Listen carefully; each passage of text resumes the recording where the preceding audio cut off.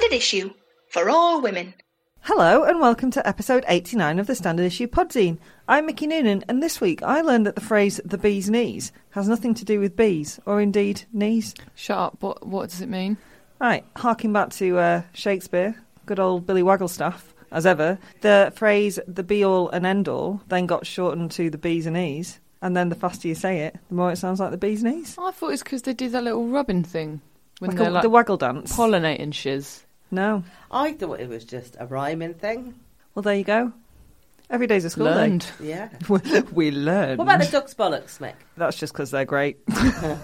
I'm Hannah Dunleavy, and I forgot that my oven was broken, and I went shopping, and now I've got a shitload of food I can't eat. Oh, that sucks. Yeah. Raw Dunno. pizza for dinner, anyone? Oh, you can't cook that on a hob. You can't No. boil a pizza. I did try and work out if I could grill it, but I thought that was a bit... You can get the one side done, but the other side's going to be a nightmare. Do you have a microwave? I do. You can't microwave pizza. I mean, You it can. won't- It's you just can not that nice. if you get desperate. I was thinking about getting one recently, but I mean, this is not an interesting story. Shall I crack on?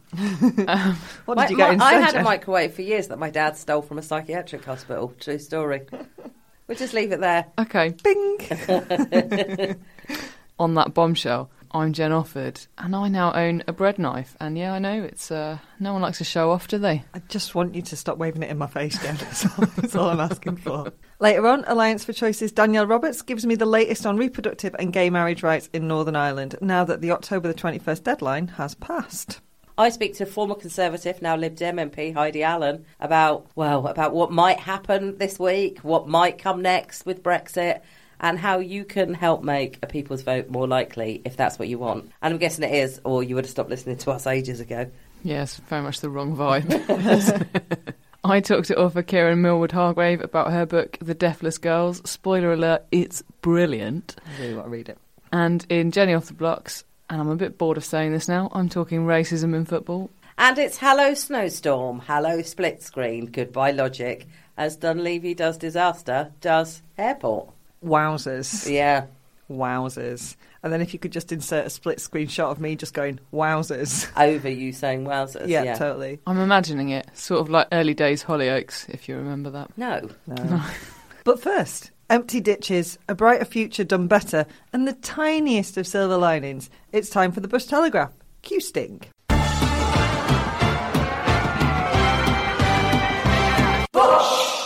Telegraph. Welcome to the Bush Telegraph, and also the winter of our discontent. Well, someone who's definitely got the hump at the moment is our Prime Minister, Boris Johnson, as his brilliant super mega leave deal failed to make it through the Commons. What does this mean? Well, for Johnson, it means choking back humble pie and seeking an extension from the EU via an unsigned letter that he vowed never to pursue. Didn't a certain somebody say something about being dead in a ditch? That probably explains a second letter he decided to send, this one was signed and everything, to President of the European Council Donald Tusk, in which he said a further extension would damage the interests of the UK and our EU partners and the relationship between us. So it's clear as mud what he wants then. He is such a douche, and I realise that's not news, but I did need to say it. What I did decide to do is have a nose at how American newspapers are reporting Brexit, and this from the New York Times made me laugh. Just to note that pretty much all laughter on this subject is hollow. Anyway, the turbulent events threw British politics once again into chaos, with any number of outcomes possible. I'm just going to assume that they've been recycling that sentence since 2016, because the cap surely fits. OK, what are those possible outcomes? The big three are as follows: a no-deal exit, a people's vote, or a general election that could shift the balance in Parliament. Yep, here we are again. Here we are still. Hollow laughter. So my fact this week was almost going to be just like the shrugging emoji. Yeah. Yeah. Yeah. I watched quite a lot of it on Saturday because none of us are well enough to be in the streets, are we? So I had to do what I can just by watching it on television. Parliament, that is. And it's still such utter nonsense. The fact that this letter wasn't signed and they said it was just a photocopy, that's not true. Because I've seen both copies being circulated on Twitter by reputable organisations, you know, like Best for Britain, which I feel the need to say again sounds like one of those Facebook people who send you things about racism, but they're not. And it's in two different fonts, so it's obviously not a photocopy, but it's just lie upon lie upon lie. I mean, not signing it is slightly better than what I thought they would do, which was to say, "Oh, I have my fingers crossed behind my back." Yeah, I renounced the devil. Didn't really renounce the devil. Hang on, can you explain this to me? He didn't sign it. Does that mean it doesn't count? No, it means it does count. Okay. It means he was being a stroppy so child. he's just a cunt. Yeah. Which we already knew, but yeah, like I said, not good news, to have more confirmation, further which confirmation. definitely wasn't needed. Okay. But, yeah. And it was all the things before the vote when people were saying, "Oh, I want to back him. I just need assurances on this, and this." What the fuck does an assurance from Boris Johnson mean to exactly anyone? that? I mean, I was really disappointed with Caroline Flint because she said Boris Johnson has said, he's going to save workers' rights, and I think, how the hell can you believe him? I don't know. Let's ask his 10th child, shall we? Yeah. Yeah. What about Gove, though? Did you see that thing? Even Ian Duncan Smith looked embarrassed for him.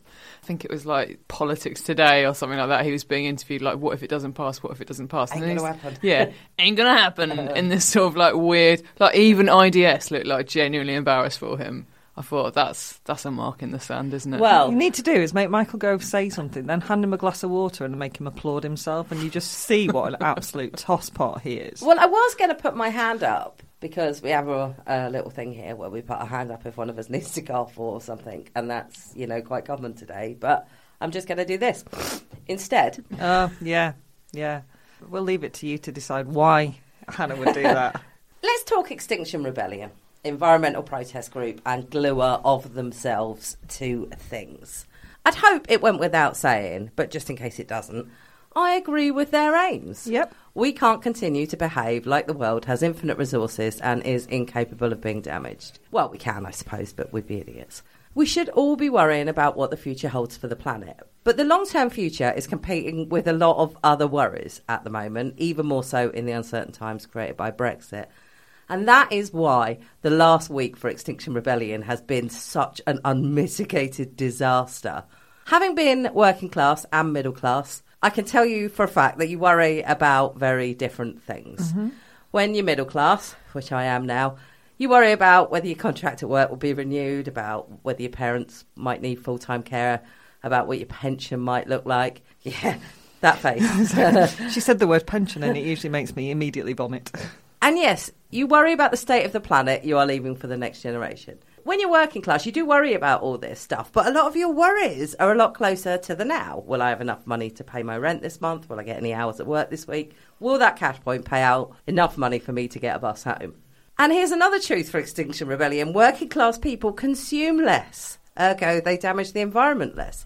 They're less likely to have cars, more likely to use public transport. They fly less. They have smaller budgets for petrol, heating and water consumption. They're not throwing uneaten food away at the end of the week. If anything, they're struggling to feed themselves and their families. They don't upgrade their electrical appliances as much, and when they do, they're more likely to gift the old one to somebody else rather than bin it. Mm-hmm. All of which means that the decision to attempt to stop working class people getting to work on the tube last week was tragically misguided, totally unwarranted, and has done immeasurable damage to Extinction Rebellion's cause. As did whoever is running their Twitter account, which has all the class and race awareness of a Sex and the City film. Comparing yourselves to Rosa Parks is a big no, but it's especially crass when being white is precisely why most Extinction Rebellion protests have been met with so little resistance. Seriously, guys, try being a poor black kid disrupting traffic in central London. See how that pans out for you. Do better, Extinction Rebellion, for all our sakes. Absolutely. I don't know why they picked Canning Town, because it was stupid for a number. Like, there are electric trains as well there, apparently. So, like, it just didn't make any sense at all. And also, I'd have thought if you're going to go East London, you go Stratford or somewhere where, like, you're going to, it's there's a lot of shit going on there. You're going to disrupt, like, a lot of people, because the point is they want to disrupt things because that's how direct action works, right? Canning Town just seems like just a weird choice anyway to me. But, yeah. I agree with what you've said. Later they had a tweet which said, what would you do if your house was on fire? And it's just that sort of thing. What was the answer? Not do anything. Well, the answer from quite a lot of people was, well, I don't actually have a house. Yeah. Which is, if they had any kind of class awareness. But well, the point was they're saying the planet's on fire. So if your Okay. house was on fire, what would you do? But if you use the word home, then it includes everyone who lives in a flat, rents a house, is on a houseboat, caravan in their back garden, whatever the fuck. It makes it belong to everyone, the word home. whereas the word house makes it seem really, really middle class. And I just think to myself, what would Rosa Parks do? Someone's going to ask the important questions, Mick. Right, lads, do you want some good news? Yes, and please. As listeners will know, we've been banging on about the menopause a fair bit lately, and you should listen to our Sunday Chops series on this if you've not already. But a general consensus is no one really talks about it unless it's to have some lols about hot flushes and mad old biddies. In fact, menopause, peri and proper, can be a bit harrowing if you don't really know what you're up against, which you may well not, because no one's fucking talking about it, let alone researching it or trying to find ways to make it more tolerable. Chaos surprise, right? Right. One of the big areas that a lot of people we've spoken to over the last few months have flagged is the world of work and how that can impact on women going through the ominously named change. Can I just say that because it tends to kick in just when women are really flying as well. It's when I guess you've reached so, a really important part of your career, you've got a lot of stuff under control, you've probably got about as high up as you might be going to get. And then this fucker kicks in. Well, in fact, research conducted by the Chartered Institute of Personnel and Development earlier this year found that 59% of the women surveyed who were between 45 and 55 and experiencing menopause symptoms said that it had a negative impact on their work, which is not hugely surprising given the chats we've been having with people. Well, to coincide with World Menopause Day last week, Channel 4 announced it would launch its first menopause policy to support employees experiencing menopausal symptoms. According to Channel 4, it's the first known strategy among UK media companies and will offer flexible working arrangements, paid leave for staff feeling unwell, and a workplace assessment to make sure their environment isn't hindering them further. And if you think, well, that's kind of the bare minimum any employer could offer staff who are experiencing medical issues, then yes, I have to agree with you. But Channel 4 also says it will offer a cool, quiet workspace for those who need it, as well as support and guidance. And I guess the other thing there is that and again, it is the bare minimum, but they're seeing it as a medical issue as opposed to just women's troubles. I have to check that word cool. Presumably it means cold. Yes. Rather than... No beanbags. There'll be a table tennis situation going on. Unicycle and a clown bike. Absolutely, it's a small hat. It's just literally a cold, quiet room. That's all you need. Don't fill it with shit. Yeah, I assume that's what it means. Okay. Alex Mann, chief exec of Channel 4, said the intention is to normalise a taboo subject by making it more visible and hoped it would inspire more in the industry to support women in their workplaces transitioning through the menopause. So when the quotes about what they were doing and how great it was, they were also saying like, oh, it's just so Channel 4 because we're always at the cutting edge of things and we just like to deal with like really taboo subjects and stuff. And I was a bit like, ugh. Yeah, I'm not sure I like the word taboo. It's like they're enforcing it being a taboo. Is it because it reminds you of Glamour Kid? No, is it because you think of those peach drink? That's horrific. Mirage. No, it's because taboo feels like something that we've all already agreed that we're not going to talk about culturally. And yet we're talking about it. Yeah, I think certain groups of people do talk about it. I mean, it's not like we're a fetish, is it? More news next time. Well, you have equal pay, but, they're not equal, are they? Sexism of the week. It's that time of the week where we look at how some of those naughty girls are reacting to sexism in the medical profession. Because yes, demeaning terms such as girls, silly girls, naughty girls, little ladies, lady members, Madam Chair and wee lassies are part and parcel of the British Medical Association's treatment of women, an independent review of the BMA has just revealed. Fuck's sake. That's not even the worst of it. Daphne Romney QC was commissioned by the BMA to carry out the investigation after female doctors spoke out against sexual harassment and sexism by senior members of the trade union. And she discovered a toxic old boys club culture in which female doctors attending the union's events have been groped, ordered to accompany male doctors back to hotel rooms and subjected to inappropriate and lewd comments. Dr Nikita Kanani, NHS England's medical director of primary care, said, "The findings are appalling. This sort of behaviour is unacceptable in any walk of life, and people who treat women in this way have no place in our profession and no place in our leadership." Absolutely. Clearly this is a horrible culture for the women professionals within it, and hopefully the review means that change will happen. But it also feeds back into something that we are constantly wanging on about, and that is that women's pain is not taken as seriously as men's.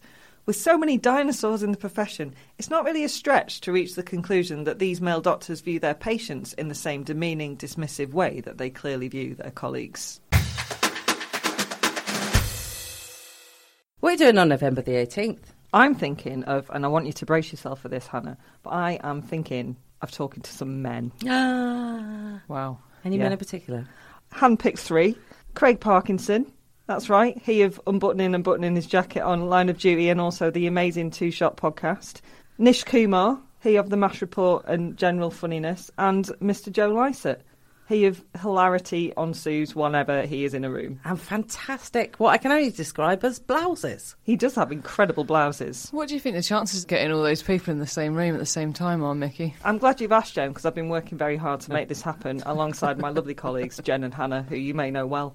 And it is going to happen at King's Place on November the 18th, which is International Men's Day Eve. It's going to be mint. Get your ticket. Yeah, if you want to get to www.standardissuepodcast.com, you will find details of that and our many other live shows. I love that you always say the www. I know. I interviewed Sam Avery, another man, once, and he said it, We're and everywhere. it just made me laugh. So I like to put it in. I am joined on the phone by Daniel Roberts from Alliance for Choice, and to be honest, I kind of thought that Danny would be pie-eyed and swinging from a chandelier because the laws have been changed in Northern Ireland, abortion has been decriminalised, and same-sex marriage is now on. Danny, how are you feeling? Yeah, yesterday was big, but the next 5 months are big as well. Last night, decriminalisation came in, so at midnight, decriminalisation is now the position, which means the woman who is awaiting trial for getting pills for her teenage daughter, that is dropped. That woman has been waiting for years to find out what's happening with her case. And the daughter was pulled out of school to be interviewed by the police. There was a lot of really awful things happened in the process of that case, so that's now dropped.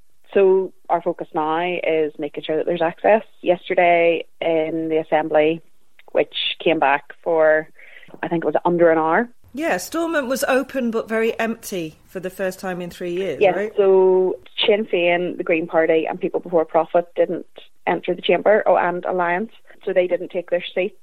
The SDLP did take their seats, basically just to walk out. So Yep. yeah, they took their seats and then said we aren't taking part in this chat anymore. So that then left the DUP, some of the UUP and the TUV. So yeah, they weren't able to elect a speaker because that needs cross-community support, so nothing really happened. But the DUP had, with the help of the Attorney General, which is questionable because he's supposed to advise the executive, not parties, had drafted a bill to try and repeal the section of the Executive Formation Act that would make abortion no longer a crime.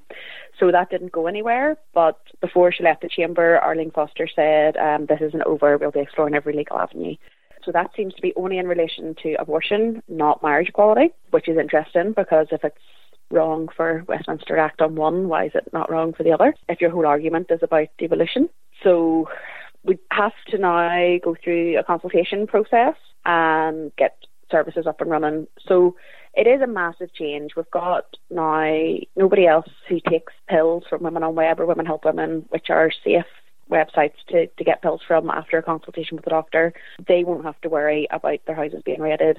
We can get people information about how to take the pills without worrying that we're going to be arrested. We can answer the phone and our Facebook messages and all the contacts that we do get from people who need access without being quite as cagey as we have been. So that is a massive relief. And yesterday people were starting to tell their abortion stories for the first time publicly because the threat of criminalisation had been lifted.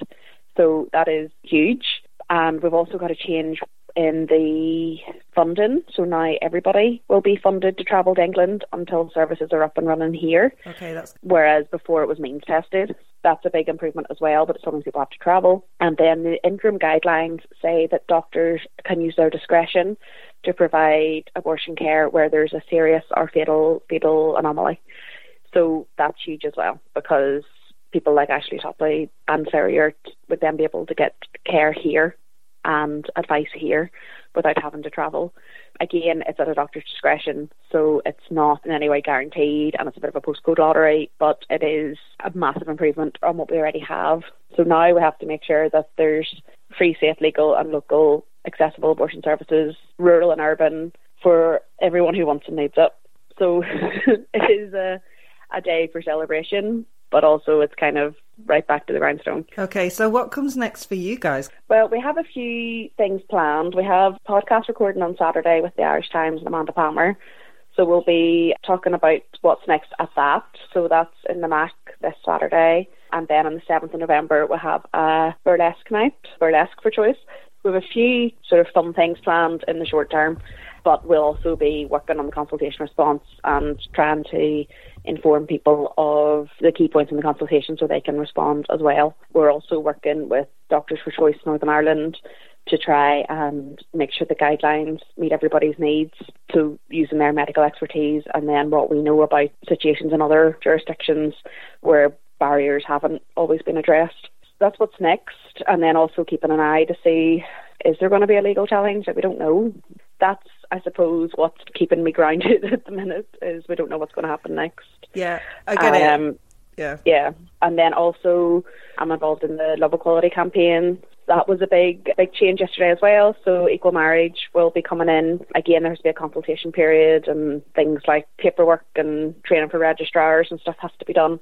But we're hopeful that there will be equal marriage provision in February. So people will be able to give notice in January that they intend to marry. So it's not going to be just marriages, but also civil partnerships for opposite sex couples, so which is already in England and Wales, and hopefully religious marriages as well for churches that choose to opt in. Nobody's going to be forced to perform marriages, but for churches that decide to, like for example All Souls in Belfast is a sort of non-denominational church, and they've said that they would be interested in performing marriages for religious same-sex couples. So we've still got a few issues to iron out there, and how the people are going to be able to convert from a civil partnership to a marriage. That came out yesterday. Conor McGinn asked a question in Westminster, and so it's clear that all the sort of paperwork and bureaucracy isn't quite sorted out, but the law changes there. So now that bit's been won, and now it's sort of working out the details. So get a load of confetti for February then. And it is quite fitting because we're sort of hopeful that Valentine's Day could be the first nice. sort of or roundabout. And then we're also working on how the process for people to convert from a civil partnership to a marriage. It's not all done, but getting past midnight last night was great. I think everybody, even though it was a Monday and yesterday also felt like it was a week long. We had an Alliance for Choice press conference followed by going up to Stormont because all of a sudden there was all these shenanigans afoot, which it turns out they've been planning since July. So they've been planning this for months to bring this last minute bill that didn't go anywhere. But we were there to let MLAs know that we were not going to stop without having access to free, safe, legal local abortion services. And then we had a Love Equality event straight after that, which was really lovely. There was a load of couples who are engaged or who are already civilly partnered and wanting to convert. The room was all done up like a wedding reception with candelabras and balloons and flowers and a wedding cake. So that was really nice. It was a completely different sort of vibe. Yeah, so I'd gone from shouting outside Stormont to like a sort of daytime wedding celebration. Standard day. Yeah. Have you got any message for Arlene? I think just accept that this is what the public wants. This is evidenced in the Northern Ireland Life and Times survey, which is carried out by ARC, a joint project between Queen's University Belfast and the Ulster University. It's similar to the British Public Attitudes Survey. It's not an opinion poll, it's an academic study, and consistently it has shown that the majority of people support equal marriage and support abortion law reform. This is across demographics, it's across genders, it's across community background, it's across voting intentions. So I think it's time for the DUP to change. If they are wanting to be pragmatic as a political party, never mind be human rights compliant, they need to just stop fighting both issues. Her saying yesterday as she was leaving Stormont that they'll explore every legal avenue. Well, just don't. Yep, I totally agree. Please tell me you're going to do a little bit of celebrating. We were too superstitious to do anything yesterday. Yeah, Alliance for Choice Dairy and Foy Pride had a whole party planned. They had a banner drop and a gig with Soak was DJing, and they had a brilliant time. But we were too superstitious to organise anything for last night. We were all anxiously waiting for midnight, so maybe not quite as optimistic, unwarranted, which is good. Yeah, so tonight we are some of the stall activists, so we have about 40 people who do a rota with our information stall on Saturday afternoons. So hopefully in 6 months' time they'll get their Saturday afternoons back. Yep. But yeah, so some of the stall activists, some of the ones who were canvassing with us for repeal, people who have, you know, been on buses down to the March for Choice in Dublin or been involved in Rally for Choice and in Alliance for Choice and Project Choice and Trust Us, which is all the different student campaigns as well, are getting together for some pints this evening. We are going to celebrate, but also conscious that we've still a lot of work to do to make sure that we have accessible abortion. Well, thank you so much for all of your campaigning, Alliance for Choice, and I know there's a load of other groups that are out there doing stuff with you. Thank you. It's been incredible. And while I know that you still got to cross those T's and dot the I's and fingers crossed, and obviously like we're all on board for this to happen, do have a pint or 6 tonight. Yeah, on a Tuesday. Yeah. Please do remember to give Alliance for Choice a follow on Twitter, where you'll find them at the number 4 choice. And that'll keep you up to date with what they're doing to make sure this all goes through. Their work has been incredible. Their merch is incredible too. So have a look at that and treat yourself to a t-shirt. And it's that lovely time where hopefully it goes from being campaign gear to just a really cool t-shirt. Hi, I am joined on the phone by MP for South Cambridgeshire, former Conservative MP, now Liberal Democrat, Heidi Allen. Thank you so much for joining me, Heidi. No problem at all. What a busy day you've got ahead of you. It's currently Monday. I'm not going to ask you for a prediction of what might happen this week because... Good, thank you. But what I thought I might ask you is what you would like to see happen this week, and maybe an idea of how likely that is. Oh gosh, that's a $64,000 question. I presume we're talking, not me winning the lottery, but Brexit related. So I think the best we can hope for this week, I would like, of course, the Prime Minister to fall into the arms of us people's voters and say, you know what, you're absolutely right. The way to solve all of this is to put my proposed deal, such as it is, back to the British people, because allegedly everything he says it's people versus Parliament, so what's the problem? And let them vote on it. I think, unfortunately, that's unlikely. I think we may well get there, but it won't be this week. So I think the best we can hope for this week is that we get the government just to slow the clock down a little bit and give us enough time to scrutinise this new deal that Boris Johnson's got with Europe. Well, that does seem very sensible in as much as I wouldn't eat something until it was cooked properly. It does seem we are ploughing through. I say we, the government is attempting to plough through with this, and time is what would be really valuable. Yeah, because Boris Johnson has set himself this do or die date of the 31st of October, which is completely bonkers. Why would you do that? Surely, if he believes this is such a great deal, then surely he wants the full backing of the House and Commons and the House of Lords for it, because there will be a lot of legislation. It's not just us voting on the deal, it's all the legislation that then enacts it and puts it into statute. And, you need time to do that. It's utterly foolhardy from our point of view to rush what will be the biggest decision and change in our country for generations to come. To try and rush that is just bonkers, and it shows that he basically doesn't want us to look at the detail. Yeah, I mean, that does seem like the obvious thing. If somebody just waved something in front of you and said, sign it, you certainly wouldn't do that. Absolutely. Well, let's put it this way, the DUP have already said so it's fair to say some of the ERG MPs in the Tory party are going to see the flaws in it too. Okay, now let's get on to the ERG. Amber Rudd was one of many women last week who was saying there was something about the fact that the ERG were accepting a deal from Boris Johnson, or some members of the ERG were accepting a deal from Boris Johnson that they wouldn't have accepted from Theresa May, that kind of reeked of sexism. And it's not often I agree with Amber Rudd, but I can see her point there. As a former Conservative member, can you see sexism still operating in the Tory party that way? Totally, but I mean, to be fair, it operates right across the House of Commons. It's a very male-dominated environment, full stop. But I think she's right. There is something about the Little Boys Club, with the likes of Mark Francois and Steve Baker, who, frankly, appear to worship the ground Boris Johnson walks on. But I'm sorry, I don't want a Little Boys Club running the country. I want pragmatic politicians who put the country first.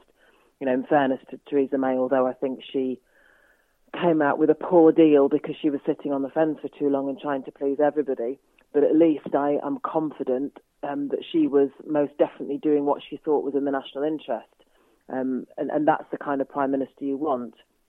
As I say, you might disagree on the conclusions she reached, but you could tell none of it was about her or her ego or power, whereas it's quite clearly very, very different with Boris Johnson. And yes, it's all the little boys running after him. Yeah, it's quite depressing, particularly when, if you look elsewhere within certainly if you look over to the Remainer movement, it's absolutely chock-a-block full of prominent women available for you to admire, be that Joanna Cherry or Gina Miller, Anna Soubry, yourself. Yeah. Do you see a divide at all between Remain and the Brexit gang, that women are perhaps more welcome in the Remain camp? I don't know whether it's welcome so much as just it's a more, I suppose that the whole point of Remain is it's a more collegiate team type approach in life, where you're saying, Little Britain, yes, we were majestic once in the empire, but get over it, those days have gone, we need each other, and the best things and the most effective things happen in life when people work together, and that's the EU. And I think women are naturally perhaps more team players. It's not all about them winning. It's about what can we compromise, how can we accommodate, how can we get the family or my bunch of friends all to agree on something that's tricky, whereas men can, I think, be more dogmatic, and there's more testosterone and more ego there. So I think it's more just a symptom of the sort of people you are if you're a Remainer, as opposed to wanting to stand on your own 2 feet and be on your own in the world, which is, of course, how leave would be if we leave the European Union. How on earth are we going to fix climate change on our own when we're just not? Oh, well, absolutely. And I see that's quite interesting, because I'm one of those people that gets categorised as a floating voter, in that I generally vote differently in the general election, the European elections and the local election. And I would always vote Green in the European election, because I think that's an international issue, the environment, and therefore it should be dealt with by people on an international level. But my defence has always been, it's not so much me that's a floating voter, it's the parties that have moved around me. I've stayed in the same place and they're all moving around. That feels quite common at the moment, that people are stepping away from a traditional, say, for example, left or right background and judging everything on a Remain and a Brexit footing. Do you think that's leading to a change in the way we look at politics? It is most definitely, and that concept of you feeling the parties moving around you, or welcome to my world, that's exactly why I left the Tories back in February. The normal rules of engagement have completely broken down. And yes, it is hell at the moment. The country and our economy are paying the price for this seismic change in our politics. But the positive thing I take out of all of this, you can't make an omelette without breaking some eggs. I do think there is the potential for things to change and be better in the future, because we've broken the model. We've proven that when something massive hits the country by way of challenge, that the old big two-party system just lumbers on and can't cope with it, because they're too busy trying to protect themselves and hold themselves together than work out what the country needs. So I think, I hope, and certainly the Unite to Remain initiative that I've been leading on, getting the Remain parties to work together to form a Remain alliance when that general election comes. One of the other things that's important to everybody who participates in that is proportional representation, because we have got to change the way that A, voters feel represented, and B, that decisions are made in the House of Commons, because when you have really big problems, you reach stalemate. And, out of this broken system, I do think it's possible that we will create something better, but it feels agonisingly slow at the moment, because people are desperate for something, professional and efficient, and is going to lead us out of this with a positive vision for the future. And unfortunately, it's just very, very messy going through that change. It is, and when I see that, people will argue, certain people will argue they voted to leave in order to shake things up. I think, well, actually, you've done that. We wouldn't actually even need to leave for that aim to have been achieved. I live in Cambridge. Your seat is the seat right next to mine. Lots of my friends, you are their MP. And we are we voted yes to the alternative vote. We were one of the few places in the country that did. So has it been easier for you in that you made your decision? Has it been easier for you knowing that you have the support of your constituents behind you? I know some MPs are really out on a limb because they're in Leave seats, but they are arguing Remain. Yeah, it has been. I mean, it's still tough because, of course, not every single one of my constituents agrees with me. But broadly, easy. You're absolutely right. I'm extremely lucky. Not just that they predominantly voted Leave, because I actually have a chunk of Cambridge City in my constituency as well. I've got the Queen Edith ward, which has the biomedical campus. Yeah. And I don't have all of South Cambridge's local authority wards. So some of the more Levy parts of South Cambs I don't have, which means on aggregate my Remain vote was probably in the high 60s.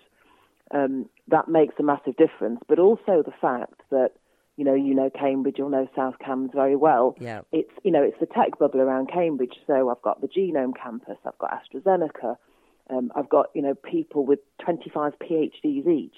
The place is full of thinking academic people working in education and research, and they're thinking people who make decisions based on evidence and facts. They're not, they always say you can put a blue rosette on a donkey and people would vote for it. They're just, we'll find out in the general election, but they're not, by and large, those sorts of people. So the fact that they have supported me as I, came out as an independent, tried to form something for the European elections, reverted to being an independent, and now I've gone Lib Dem, because I've tried very hard to explain why at every stage of the way. I've held, I think, 6 or 7 big public meetings now for people to talk to me, and I hold pop-up surgeries nearly every week in pubs so people can come and say hi. I'm really, really lucky to have the support of them, and that's made it a very, very difficult job considerably easier. I can't imagine being in, as you say, in a Leave seat and going out on a limb. That must be really hard. Yeah. Let's get back to Unite to Remain, because that's really interesting, because I think that periodically, and I say this as a Remainer, I get a sort of a wash of hopelessness where I think, oh, what can I do? But actually, Unite to Remain is something useful that people can get involved in that actually, hopefully, will make a difference. So this is how can our listeners who want to learn more, and how can they get involved? So basically, Unite to Remain, I set up not long after the European elections in May, when it was clear that people were really worried about the Remain vote being split, and they wanted Remain parties to work more closely together. And there just wasn't time in the European elections because they were sprung on us so quickly. So since then and through the summer, I've been working with Plaid Cymru, the Green Party, Lib Dems and the Independents to try and pull together a pact so that only one Remain candidate will stand in. It won't be every seat because there are some seats that are very heavily Leave and there's just no point. Scotland and Northern Ireland are very different for obvious reasons. But across England and Wales, as many seats as possible where it'll make a difference and return a Remain MP if there is only one Remain candidate standing. So your listeners will know, I'm sure, about the Brecon by-election a couple of months ago in Wales. That was our test case. There, Plaid Cymru and the Greens stood down and the Lib Dem candidate won. And that was in a seat that had very marginally been Leave, so it just shows that it is possible. And the idea being that if Brexit isn't resolved by the time we find ourselves in general election territory, then we could return a big block of Remain MPs, a multicoloured batch of Greens, Plaid Cymru, Independents, Lib Dems, that could really shift the weather. And the big thing for people to get involved, sign up on our website, and that means you'll be kept up to date with where we're up to, what the plan for seats is.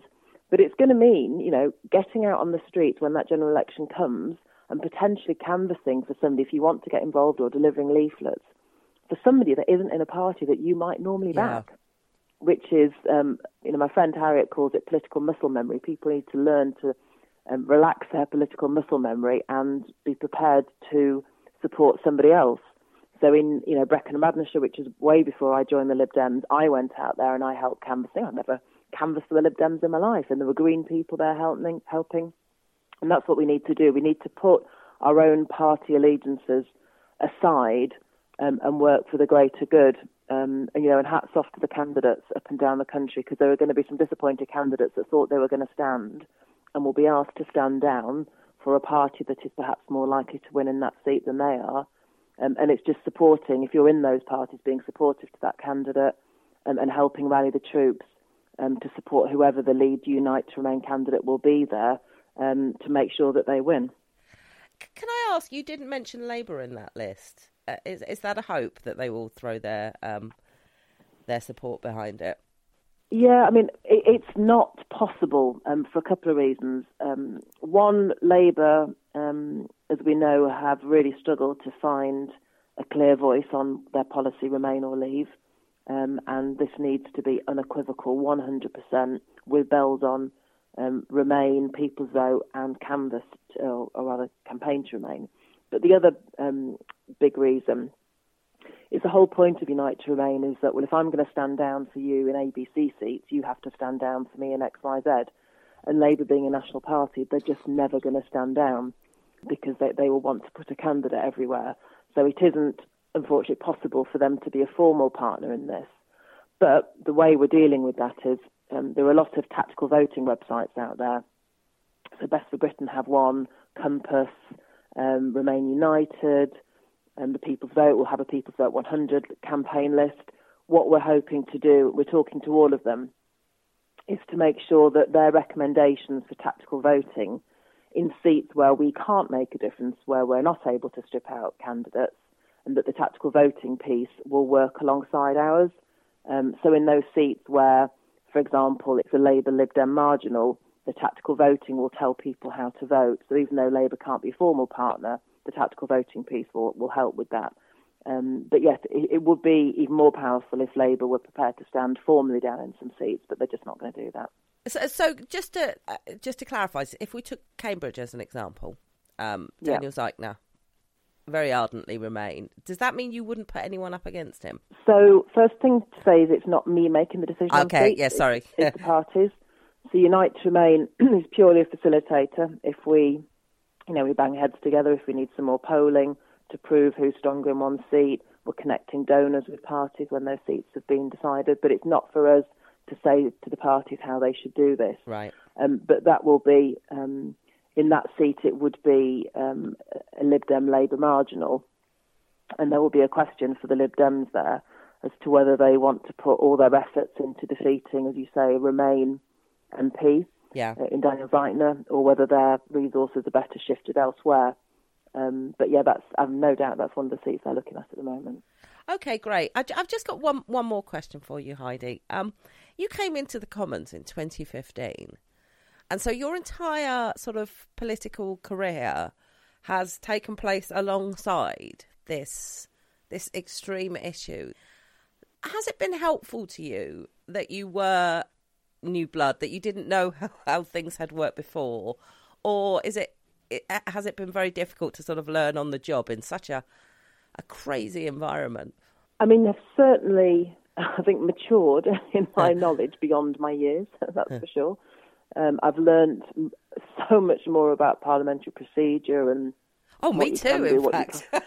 Yeah, I mean, as a lowly backbencher, you don't normally to get to know these shenanigans so early on. I would say, so in some ways I suppose that's a positive. I would say, on the other hand, I am absolutely knackered. This hasn't been 4.5 years worth of being an MP. This is 9 years worth of being an MP in terms of the hours, and it is absolutely relentless. I had 3 days off, or I've had 3 days off all year. My word. Yeah, so it's partly my own fault because I've chosen to pick up this Unite to Remain, which took away any chance of a break over summer.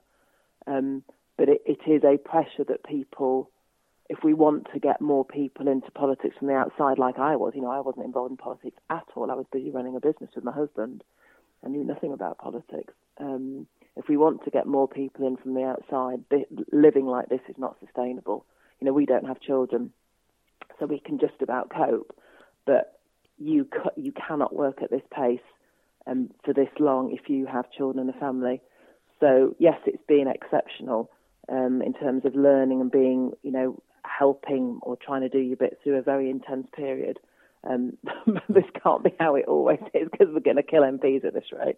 so that part isn't so great. I saw Stella Creasy the other day and how she does what she does, and be pregnant on top. I know being pregnant's not an illness, but it is exhausting. I've been led to believe. I'm quite amazed that she finds the time to even go to sleep. But I do have to add that I think that for young women sitting watching this now, like I say, there is hope in a way that there wasn't when I was a young woman watching Parliament, as in you can see women, Jess Phillips, Stella Creasy, yourself, Kirsty Blackman, you can see them doing a great job, and it's really impressive to watch. We need more coming in, and I promise it won't always be like this. It will be normal again sometime. Thank you. Normal and better. Yeah, I mean, if this was the new normal, I don't think any of us could cope. It's exhausting to watch, and it's exhausting to try and cover from a news point of view, because so much changes and yet nothing changes, which is a really sort of odd situation. Thank you so much for your time, Heidi. No problem at all, Hannah.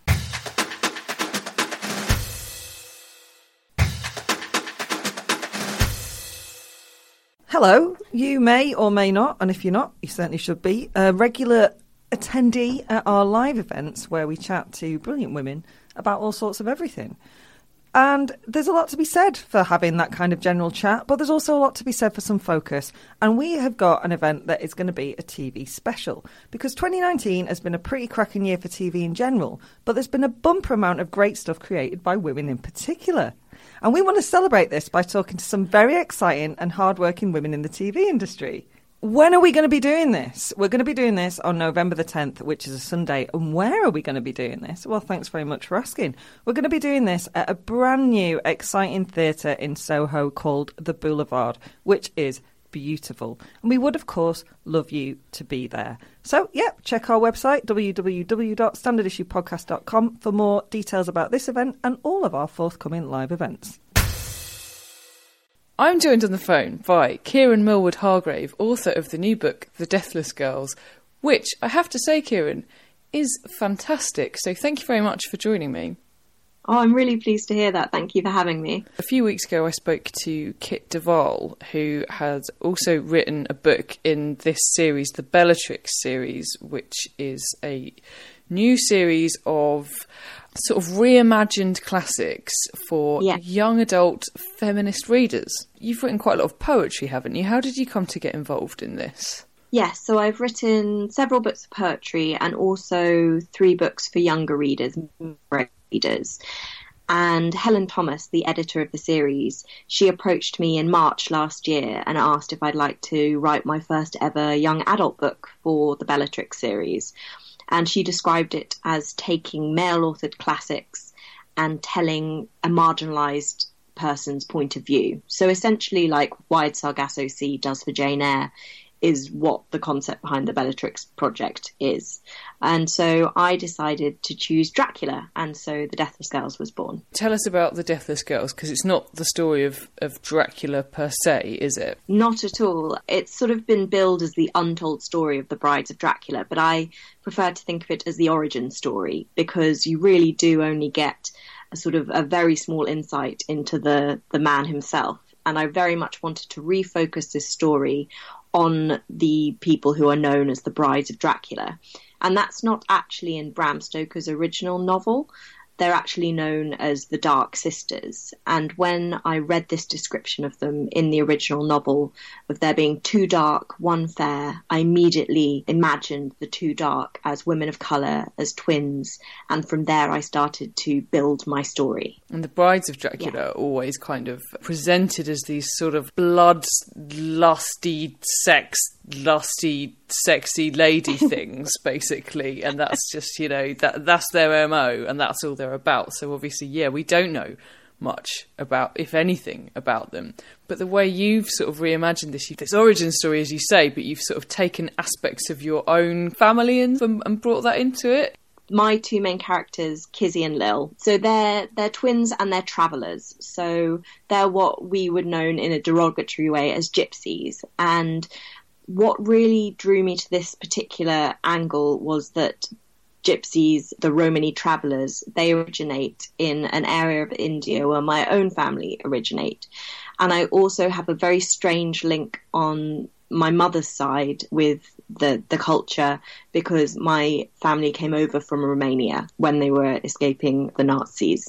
So that from both sides, from both my Indian heritage and from my Eastern European heritage, I had this strange link to this place, to this culture. And I wanted to present it in a way that we wouldn't necessarily have seen it before. I know my earliest encounter with a traveller character was probably Esmeralda in The Hunchback of Notre Dame in the film. Who's also kind of like shown as this kind of sexy lady thing. Yes. And I'm very interested in the fetishization of the other. And I work very hard in all my books to centre the experience of the other. So try and actually show how strange all cultures are. So in the book, The Deathless Girls, they call people who aren't travellers the settled. So instantly you're labelling them as other, and you sort of see it through Lil, who's one of the twins' eyes, and you see how strange our culture is, how much we eat meat, how strange that is, and how we stay in one place and we leave our houses to sort of fall into disrepair. And we don't live in sort of big groups of family. And so I was really interested in showing a culture that we might think of as strange and other, and actually making our own that in this case. So with the travellers, they were actually have an inherent link with Dracula anyway, because Vlad the Impaler, who's famous for impaling, who lived in the 1400s in Romania, he actually had thousands and thousands of Romani slaves. So he did enslave the traveller people, and Kizzy and Lil originally come to the house of a lord as slaves. There's a line in it that I found very interesting, because obviously the sisters are regarded differently because they're travellers. So as you say, they've been enslaved basically because they have no protection effectively against this, and they are the lowest of the low in society and very much treated that way. And there's a line in it where Lil says it will never not feel like violence when they are regarded in a certain way by the settlers or the settled. Quite a lot of anger went into this book, maybe you can tell, and I think sometimes that's not a helpful emotion when you're writing, because you aren't able to make your point. But it came at a point when as a woman, my experience as a woman in the world, I was angry. And I wanted to find a way to express the everyday microaggression that just builds and builds and builds, and it never stops hurting. And you know, when someone looks at you a certain way, or feels that they can talk to you a certain way, or they touch you a certain way, and obviously this goes from the less extreme to the true sort of traumatic events. And in the book, they did live in a society that was very brutal, and that those microaggressions were more overt, and they nearly always ended in violence. You know, that's the case even now, that women of colour are more at risk of sexual violence, of assault, and less likely to be able to speak up about it and feel like they're not empowered by the process. So I suppose what I wanted Lil to be saying to the reader is that words hurt, and the way that you're seen, even if action isn't taken or inflicted upon you, it's still a sort of violence, and it's still a sort of wound that you have to carry in yourself. And as you say, there's a lot going on, and I sort of throw them into all these adversities, but that's how the world was, and how in some ways it continues to be. I didn't want it to be a kind of misery memoir, and I've tried to inject it with hope and love, and I want to give my characters fight and power within the world, but ultimately they exist in a world that's there to persecute them. And so it's about how they overcome that, and how specifically vampirism becomes a way for them to gain power in this world. Hannah says she sees Brexit analogies in basically everything now, and I couldn't help but see a Brexit analogy in this. I don't know if that's... I think it's hard. I guess if you're writing something creatively, if you're doing anything creatively, it's hard not to be influenced by the world around you, and the world around us at the moment is, let's say, quite specific. So the ending of the book. Sorry, spoiler alert. But not really. Fair enough. But the point of where they've sort of gotten to where they've gotten to is that they want power, or Kizzy wants power because she's bored of being disempowered. She's had enough of being treated like shit. She wants to be in control of her own destiny. And arguably you could say, well, she's not. But is there a message there about, sort of violence begets violence? Absolutely. And I think it's very hard when you've been impacted by violence to not let it turn into anger, and especially if you don't have support in working through them. And something that I'm sort of looking aghast at the moment is the impacts on our NHS and therefore on mental health services, which I could not have survived without. And just the sort of the privilege now that you seem to have to get that support. And so if I'm talking about a book that's set hundreds and hundreds of years ago, but in many ways, many of the issues facing them are that they don't have the support, they don't have the breadth, they don't have the network to work through what the traumas that are inflicted on them. And so they turn to the language they've been taught by their abusers, which is violence, which is anger, which is fear, and wanting, Kizzy at one point said, I used to think to make people afraid was a terrible thing, and now I want them to look at me and weep. She really sees this fear as the only way to get power. And that was a really sad thing to watch my characters go through, There comes a point in a novel where you're not really in control of them anymore, and they're making their own decisions. And I had this endpoint, obviously, because I'm responding to Stoker, and so my two dark sisters were going to end up as vampires, and that's no spoiler. But it's sad to see Kizzy turn from this person who's full of passion and light into this kind of, this dead, literally this undead dead thing who has forced herself to become steel and can't stand the pain of being flesh and blood anymore. And that was a really horrible, that scene where her and Lil face each other. That was a really sad scene to write. And it was sort of, I was being Lil looking at Kizzy saying, what have you done? Also, I mean, there is obviously also actual violence in the book. Yes. Basically, the threat of rape is just constant for these two girls and the other girls around them in the book. It's young adult fiction. Do you think with that younger audience, that sort of threat of physical violence, but it certainly wouldn't have been something that I would have thought about much. Do you think that's something young women are more aware of now? I think they're more aware of their rights. I don't know if that's the same as being more aware that this thing exists. So I'm a survivor of sexual violence, which happened in my teens.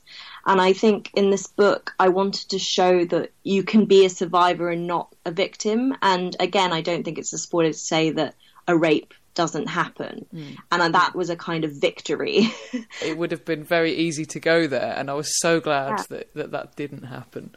And a lot of books do, but the thing is that even the trauma of the attempted rape then colours the rest of the book. And I think it would have to be an entirely different book if I was going to take it to that place, because unfortunately it does colour a life. There are aspects of it that you deal with always and you carry with you always. And that doesn't mean that you're not going to have a very happy, fulfilled life, but I didn't want this book to be about sexual violence. What I wanted it to be about specifically was the power that men have in this particular world and what women can do to try and wield it themselves.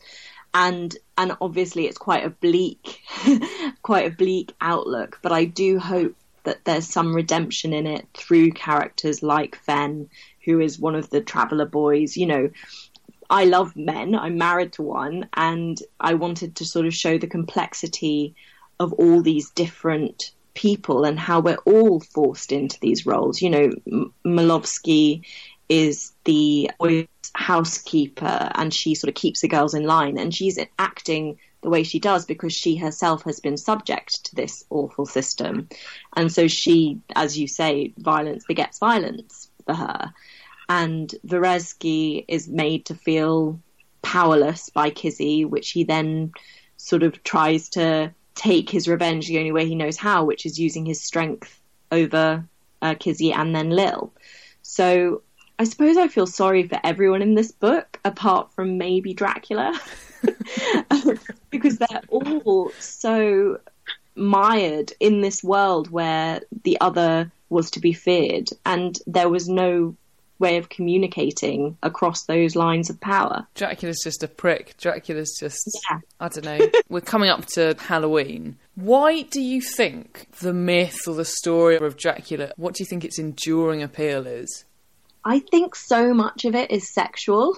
Yes. I think the idea of this appetite for bodies and eternal desire, eternal love that is ultimately unfulfilled. I think that there's something very sensual about it. And also I think it allows in particular women to enact the desires that as a good feminist you shouldn't have, of being dominated and helpless and at the mercy of some impossibly good-looking, impossibly evil, being who's stronger than you. And I think that desire to be dominated, as long as it exists in sort of these safe spaces, like I think a book is a very good way to explore those kind of more deviant sexual desires, is like a very nice way to find your boundaries. And you only have to look at Twilight and how much it excited a whole generation of teenagers to know, we're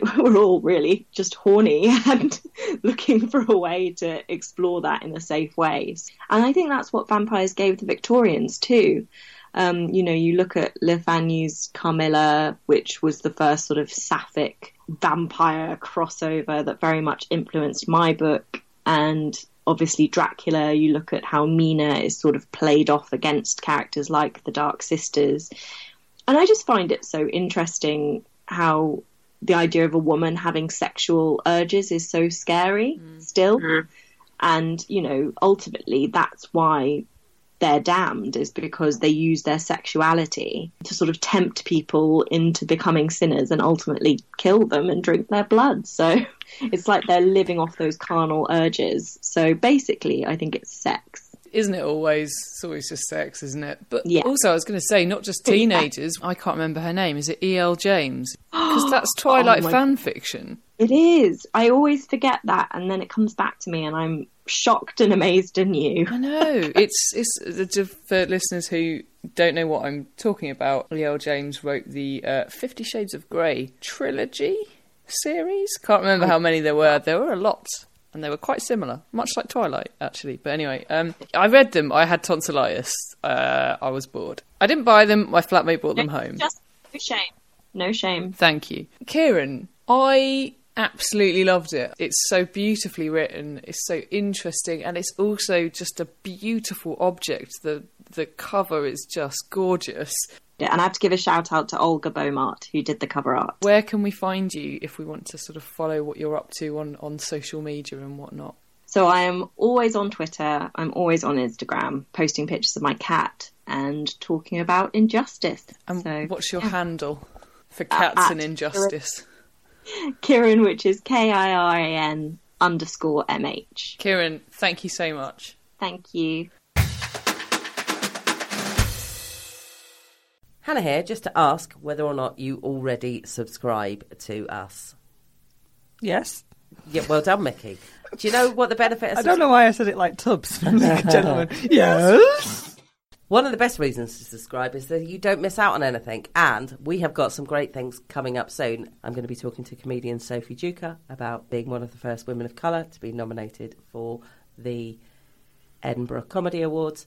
And I have also been on the phone with Greenham Women Everywhere, which is a project to gather first-hand accounts from women who were at Greenham Common, all of which are very interesting. So if you want to make sure you don't miss out on any of those interviews, plus the many, many that both Mick and Jen have planned, press subscribe on that place that you listen to your podcasts. I thank you.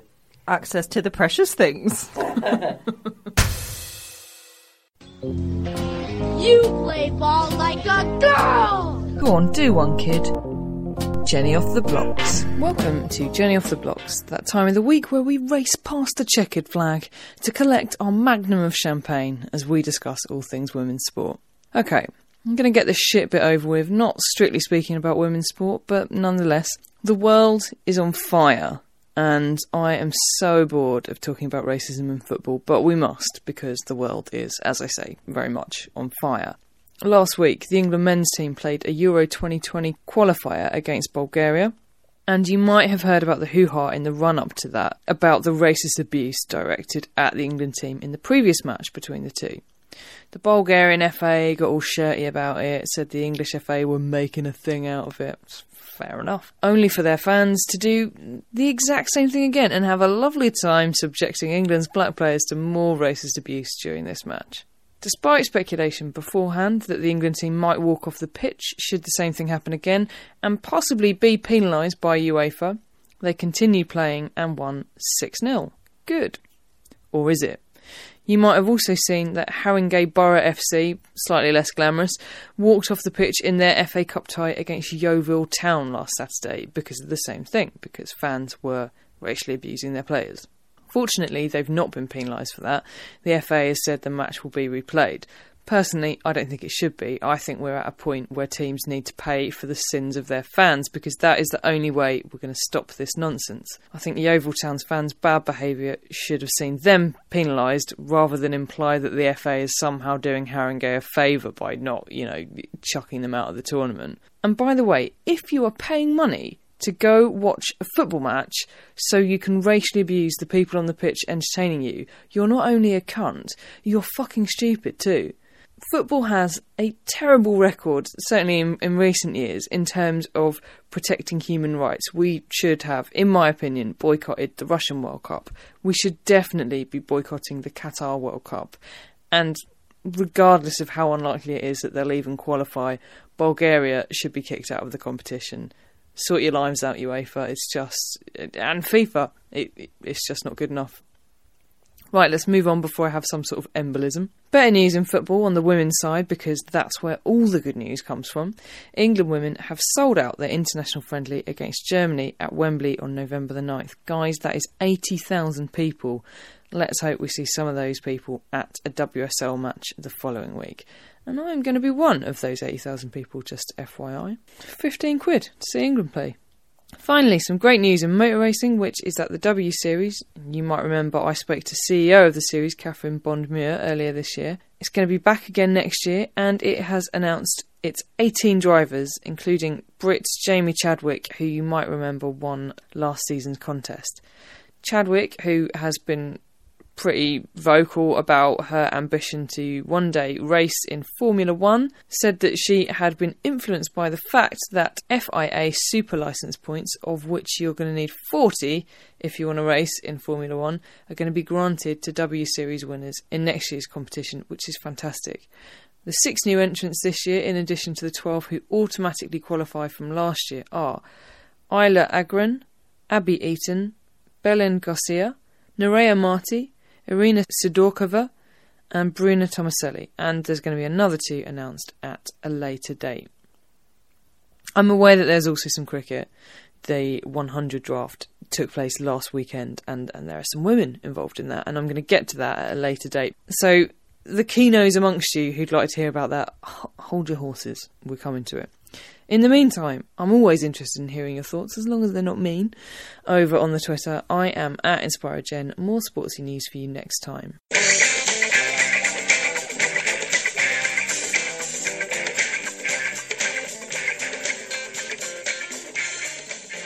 Welcome to Dunleavy Does Disaster. Dunleavy, what tense situation have we been in this week? Well, this week, you chose it, you should know. I know, but it's just I always ask that question. It's for a fact, darling. We watched Airport, which is 1970 film, largely credited with kicking off the 70s disaster film genre. The first of 4 airport movies. Yeah. If you haven't seen this, but you have seen Airplane, you have seen this, essentially, I think. That was so much fun, just trying to work out exactly which bits Airplane had ripped off, and it was indeed most of it. Yeah, the face slapping in particular. So much face slapping in this. Based on the 1968 Arthur Haley novel. Arthur Haley was very big in the 70s and 80s, so you might not remember. There was lots of things adapted from his work. Probably most famously Hotel. Do you remember that? Is that a scary film? No. No, that's Hostel. Yeah. No, a Hotel. It's all very like Dynasty type stuff. So it's a soap opera? Yeah. No. Well, it's a soap opera as a book, I suppose, essentially. Okay, sorry, we're talking books. Yeah. Yeah. But I think Hotel was made into a film as well. Anyway, it stars every single cast member listed in alphabetical order, which takes fucking ages. Burt Lancaster, Dean Martin, Jean Seberg, and Jacqueline Bisset, and Helen Hayes, who let's just. Really, you haven't seen this, Jen, and so I don't think it's going to strike you quite as much as it did me and Mick, but she won a fucking Oscar. The fact that anyone won an Oscar for anything to do with this film is it just got nominated madness. for Best Film. Yeah. Now, I think it's staggering. I should probably just say to the listener at this point, unfortunately, I was unable to watch this. I did watch the opening sequence about 4 times, so I'm quite familiar with the cast list and the So Jen knows snow it's pusher snowing. Yeah. thing. So you had some technical What's issues. what's a snow pusher? A plough. A plough. Yeah. Call Mr. Plough. That's my name. That name again. Do you not know that? No. It's like the greatest episode of The Simpsons. Okay. when Homer buys the snowplow. That name again is Mr. Plough. This is Maybe? lovely. That's the first 6 minutes of Airport, though. It's just like, it's snowing, everyone know it's snowing. Ooh, everywhere's icy because it is snowing. But without the song. Without the song, but with the credits and everything coming up in, and I've written a new square in my box, which is called, what the fuck is that font? Yeah. Because it's in a very MASH font. It is. For no discernible reason. We were going to call it Warport. It's so bizarre. And it's funny you say that, because this film has a really long first act. In fact, most of the film is first act. Is it too long? The disaster itself is really contained in about the last third. Yeah, there's very It's little. all film and no disaster for ages. It's all build-up. You've not mentioned George Kennedy, and I know it's I'm because we sorry. got distracted, but can we give him a shout-out, Oh, please? definitely. I do like a bit of George Kennedy. Yeah, I've never seen so many cigars wasted. So it starts in an airport, of which Burt Lancaster is the guy in charge. It's the man on the ground. Yeah, the man on the ground. The Bridges role from Airplane. Yes. The Lloyd Bridges Yes. role, yeah. I picked the wrong week to stop sniffing glue. Okay, and he's dealing with what I can only describe as a base level of chaos, which is, I would imagine, what airports deal with. Is it Plus, it's snowing, as you know, Jen. There's a sort of proto-Extinction Rebellion protest going on outside. There's some problems with the neighbours complaining about noise. That is one of my favourite scenes, where the guy is he's saying grace before they're about to eat their dinner, and just as he gets to the end of grace, an aeroplane goes overhead and breaks all of the glasses. Like, it's proper dramatic, like there's been an earthquake, and he goes, Jesus Christ! You've basically just described like the level of like emotion whenever it snows in London. Chaos. What you've just described. Yeah. The Gritter's not out yet. No, I mean, and it's Chicago, so I would imagine They should that have they some should fucking have- gritters. Exactly. I Well, think they do you'll have find, some Bert plows. explains this later. Yeah, they do have ploughs, but there's a reason they can't be used, which is explained later. And then a plane gets stuck in the snow, and then a suicide bomber arrives. Can we just point out why the plane gets stuck in the snow? The pilot was trying to take a shortcut Shortcut across for the a field. grass. Yeah, We've all done it. yeah. Whilst in charge of a plane. And there's a guy there, and he's decided he's going to blow himself up. I mean, he's called a suicide bomber in the plot description, or certainly it is on most places I've seen it. It's another American which actor called Van. Which it would suggest that he in some way had an ideology, and he doesn't. He just wants his Insurance. He just wants the insurance money. Just wants those For his gritters to come businesses. out. Yeah, and the weird thing about that is he has a wife, and they seem to be existing in a kind of, I don't know, like a kitchen sink drama almost, like a Stanislavski thing. I think that's they're in a Tennessee Williams play. yeah, that's happening on this side, while everything else is markedly different. That story and the way it's acted to the rest of it, which is odd. And then, of course, Burt Lancaster's character, who is the man on the ground, and Dean Martin's character, who is a pilot in the air, have to deal with what happens when the side of a plane gets blown out in a crisis. I'd been watching Airport for about half an hour, and Gary got home, and he said, "What are you watching?" I said, "I'm watching Airport for Dunleavy Does Disaster." And he said, "Okay." And I said, "Dean Martin is playing a douche." Yeah. He's just such a dick. I said, "He may be a douche, though, but man, can he fly a plane?" That's his whole character. Yeah, I mean, he's a total prick. Anyway, so I thought there's a couple of things we could talk about, thematically. So on the one hand, we've got women, and on the other hand, we've got split screen, depending on which one you want to start with. You mean on the one side of the screen we've got women, and on the other side we've got split screen? We've got more women being talked over by the first women. I mean, this is not a good film for women. Most of them are, awful. As in, not even two-dimensional. Yeah, I was going to say two-dimensional is too many dimensions. And very sort of sexualised. There is a character called Mrs. Livingston who I quite like until she decides she's going to run off with Burt Lancaster's character at the end. Spoiler alert. Married character. Yeah.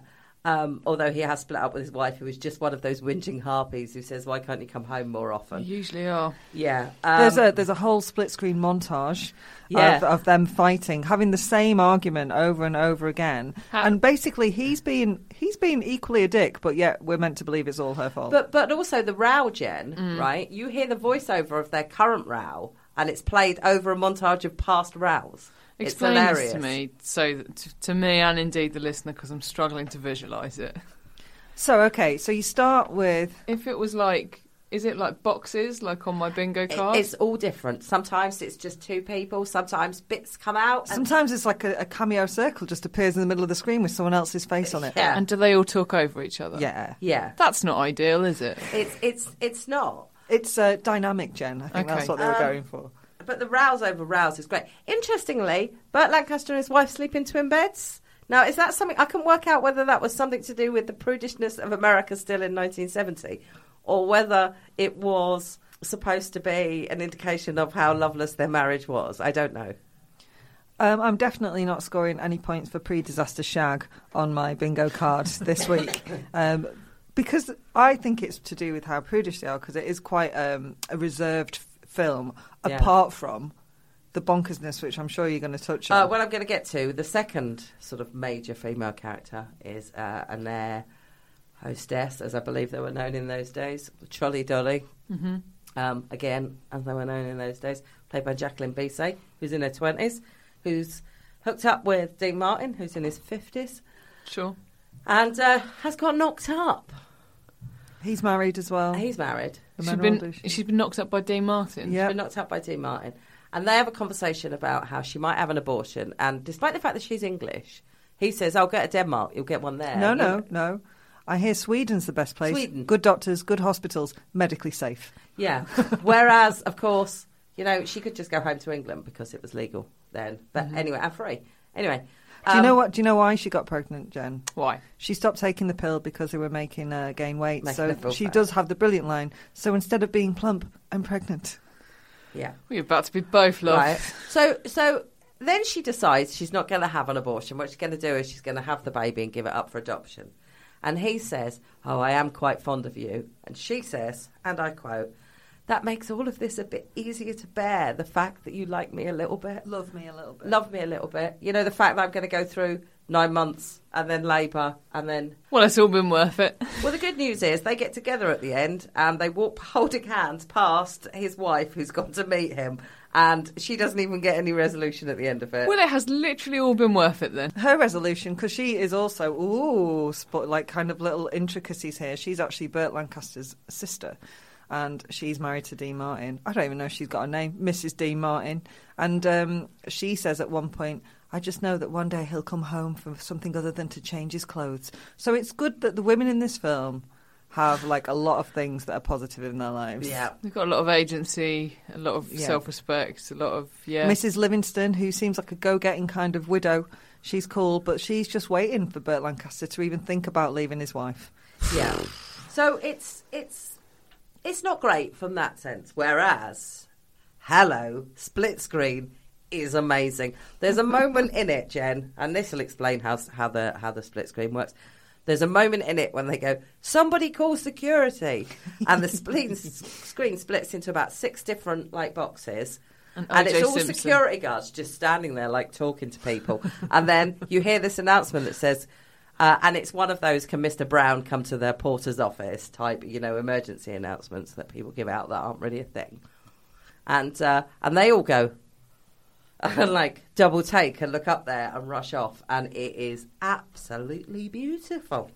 I think the existence of so much split screen in airport is purely to give men more acting jobs, because every time there's a split screen there's just a bank of men sort of at a computer somewhere who kind of look like when I call my cat's name. Ears are pricked but going to do fuck all about it. It's aware I'm there, and they just kind of go, nah.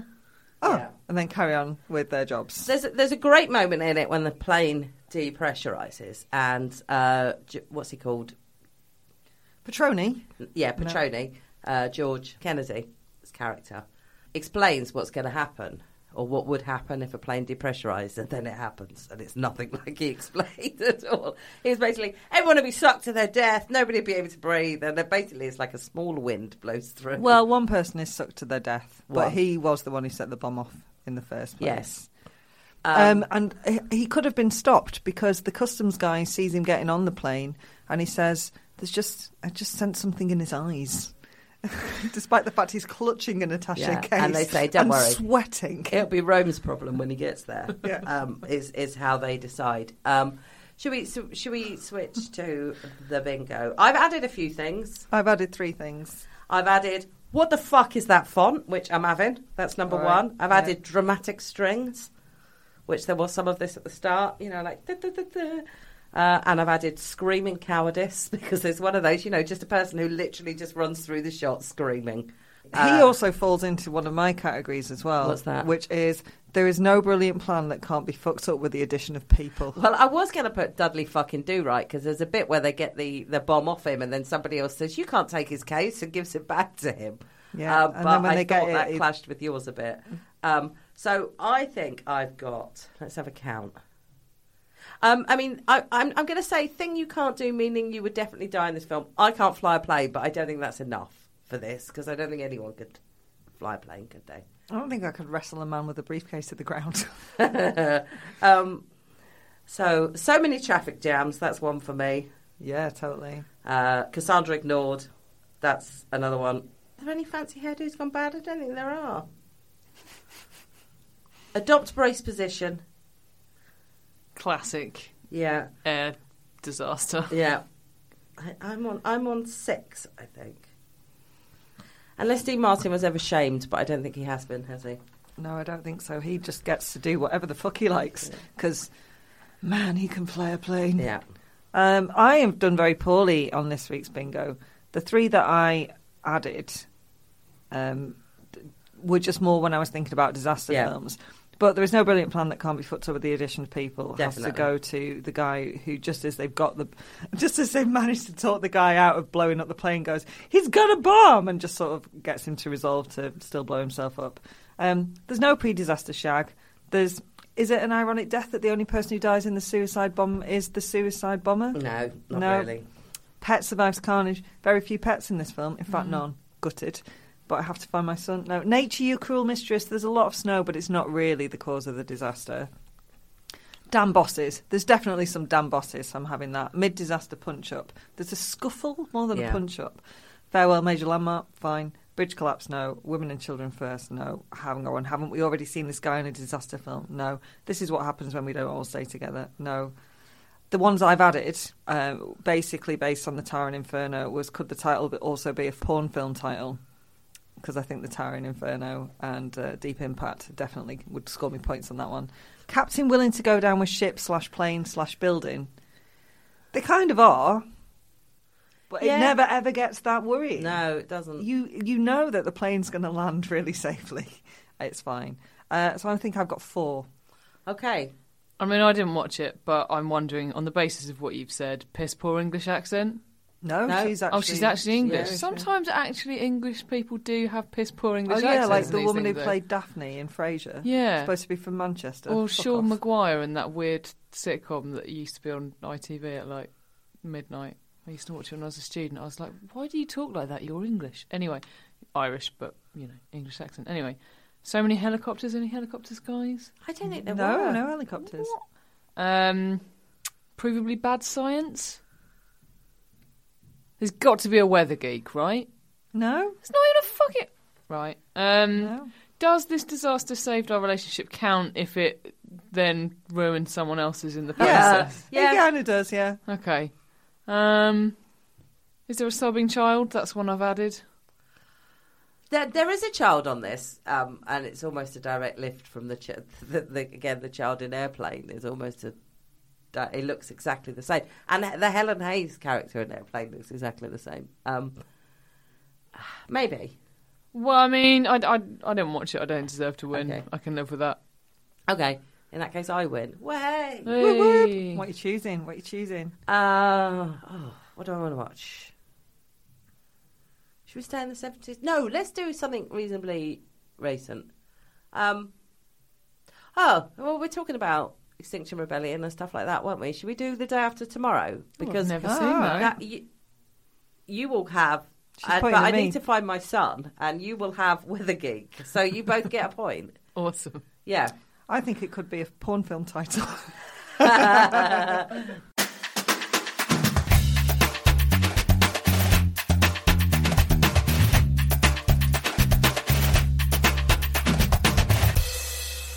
Standard issue for all women.